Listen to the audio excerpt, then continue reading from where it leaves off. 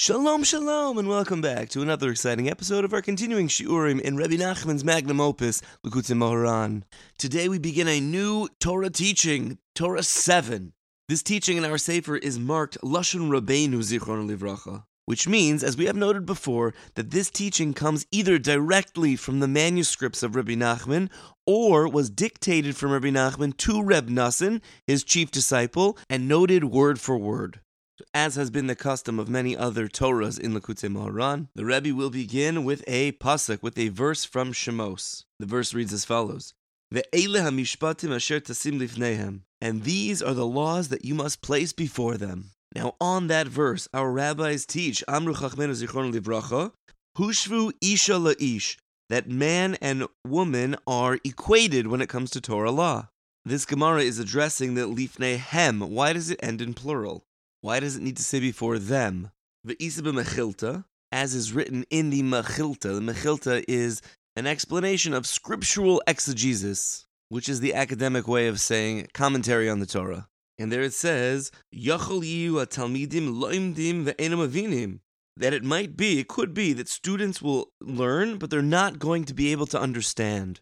Talmud lomar, asher tasim lifneihem. So therefore, the verse teaches us that we must place them before them. What does that mean according to the Mechilta? Archem lifneim k'shulchan aruch, that we should spread them out, meaning the words of Torah, like a set table before them. This is beautiful imagery. You can imagine a royal table with all of the fineries that the king and queen enjoy, filling a beautiful table. It's all set out before you. You can picture seeing that huge turkey leg, beautiful fruits, and piles of delicious ribs. Imagining this royal table is not challenging, and that is exactly how, according to the Mechilta, this verse teaches us to set up the laws of our holy Torah for our people. Parenthetically, it should not be lost on anyone that one of the primary books of Jewish law that was penned in the 1500s by Rabbi Yosef Karo is entitled the Shulchan Aruch, the set table. So those are the primary sources, and now we're going to pause. Rabbi Nachman's going to give a particular teaching that's going to eventually circle back and help us explain what exactly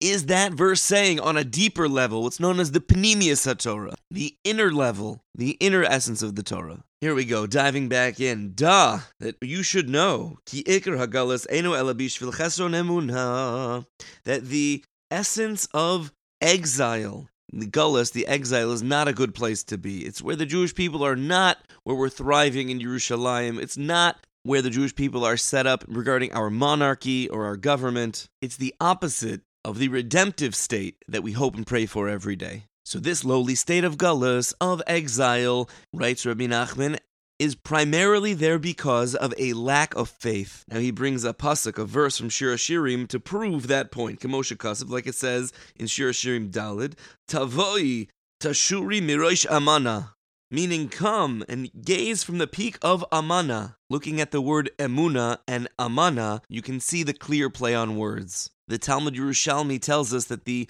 mountain of Amana is the location that upon returning from the exile back to Eretz Yisrael, the Jews will come and sing Shira. We will be so excited when we reach the Mount Amana. It represents the Geula. It represents our redemption. The word Emuna and Amana. Amana is our redemption. Emuna is necessary to reach that redemptive state. Ve'emuna hu bechinas tefillah, and faith, this is the concept of prayer. Moshe Kasev, like the pasuk says in Shemos Yud Zayin, ve'yihi yadav emuna, and his hands were faith. V'targumo, and the Aramaic translation says, prisan bitzlai. Onkelos translates that as his hands were spread out in prayer, equating prayer with hands.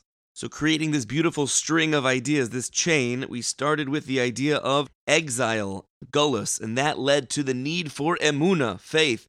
Faith is prayer, and prayer are hands. Continuing to build this beautiful tapestry, v'zeh bechinas nisim lamala me'ateva, and this is the concept of miracles that are above nature. Ki atfila lamala me'ateva, because prayer is above nature. Right? The first step is to recognize that if you're praying, there is a level of emunah. There's a belief. If not, what am I doing? I'm just saying words. If I'm praying and I believe that my prayers have any sort of power, if I believe someone is listening, that there is a Hashem, that's called emunah. So prayer definitionally requires emunah. Next is that prayer changes nature. There's a natural order. One thing will lead to the next thing, will lead to the next thing, and our prayers can disrupt that natural order, causing what Rabbi Nachman here calls a nes, a miracle. Ki hateva mechayev kain, because nature obligates something in a certain way. There are laws of nature, and we recognize those. Anyone who says that religion and nature and science have nothing to do with each other and they're totally at odds has, as far as I'm concerned, never really spent a lot of time learning about religion. There is a natural order, and we recognize that, and things function within the realms of their natural state. However, v'atfila mishana hateva, but prayer changes the nature. V'zeh davar nes, and this is called a miracle. V'lezeh tzarech emunah. And for this, meaning for this to happen, for your prayers to have the power to change nature, one must have faith. Sheyamin sheyesh mechadesh ubiyado lechadesh davar kitzaynai. What does that mean to have faith? That there's a belief that there is a mechadesh, there is a renewer of the world, meaning the Almighty, a powerful force that constantly renews the world, and it's according to His hand or His will that those acts of renewal happen. An important note that we say every day in our davening, Tfilas Shacharis, is that Hashem is mechadesh b'chol yom tamid masa bereishis, meaning that Hashem renews the world on a regular basis. Tamid means always. There's a constant renewal that comes from Hashem, really from the power of Maaseh Bereishis, from the creation of the world. This alone is such a beautiful and powerful concept. On one hand, let's say I'm having a challenging day. Things are not going my way, things are frustrating, things are challenging, things are seemingly terrible. To know that every moment is a new moment, I can tap into the renewal of Hashem every single moment. Now, this is a new moment, meaning everything that came before is now wiped clean. There's a fresh slate where I can be mechadesh myself. I can renew myself. I can renew my hope. I can renew my faith, or I can renew my levels of joy in this world. That ability to be mechadesh, we will see in other Torahs as well, is a godly trait, and we have the ability to do it every day. If I'm not happy, I can be mechadesh and bring a new sense of joy to myself. If I'm not hopeful, I can be mechadesh and bring a new fresh sense of hope to myself and to the world. This concept of hischadshus, of renewal, is so powerful. But in the hopes of one day finishing this particular Torah teaching, we're going to continue. Here we go. The ikar emunah, and the main point of faith. This word ikar, is important to note. It comes up very often in Likutei Moharan. It means the main, or the primary point. It does not mean the only point, or the only way. It's not hyperbolic exclusivity.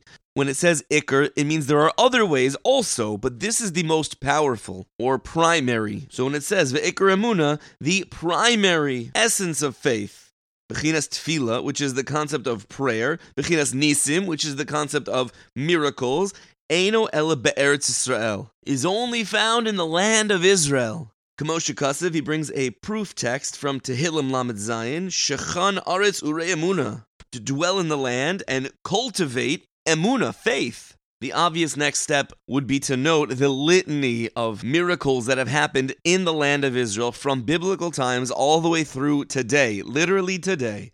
For the list, check out Google. We're going to continue. This list is quite impressive. Continuing in Likutei Moharan, V'sham ikar aliyos hatefila, and there is the essence of the elevation of prayer. Why do we say that? What's the proof text? Kamosha Kasev, like it says in the pasuk, in the verse in Bereshit, V'zeh shar hashamayim. This is the gate to the heavens. The context of this verse is from Yaakov's dream, the famous Jacob's ladder, which our tradition teaches is the site of the Holy of Holies. This particular site is where Jews all around the world actively face. I'm sending this out to you from Los Angeles, California. We face east. All of America faces east. If you happen to be on the other side of the world, you would face west, always facing towards Eretz Yisrael. If you're south of Israel, you would then face north. Once you're in Israel, the Gemara in Maseches Brachos that we recently completed in Daf Yomi explains, once you're in the land of Israel, then you turn your body toward Yerushalayim. And if you're in Yerushalayim, in Jerusalem, then you turn your body toward the Makom HaMikdash, the place where the Beis HaMikdash once was and, please God, will be again soon. And as you get closer, you go turning towards the Holy of Holies, the Kadosh Kadashim, the holiest place on earth, which is referred to as the Shar HaShamayim, the gates to the heavens. In brief review, we have started to connect the ideas of Geula, of redemption, and Gullus, and exile, with a lack of faith. The need for faith to reach our Geula, our redemption, and that comes through prayer. Prayer is connected to Nisim, to miracles. Miracles are connected to the land of Israel. We're going to continue this beautiful path next time, wishing everyone a beautiful day.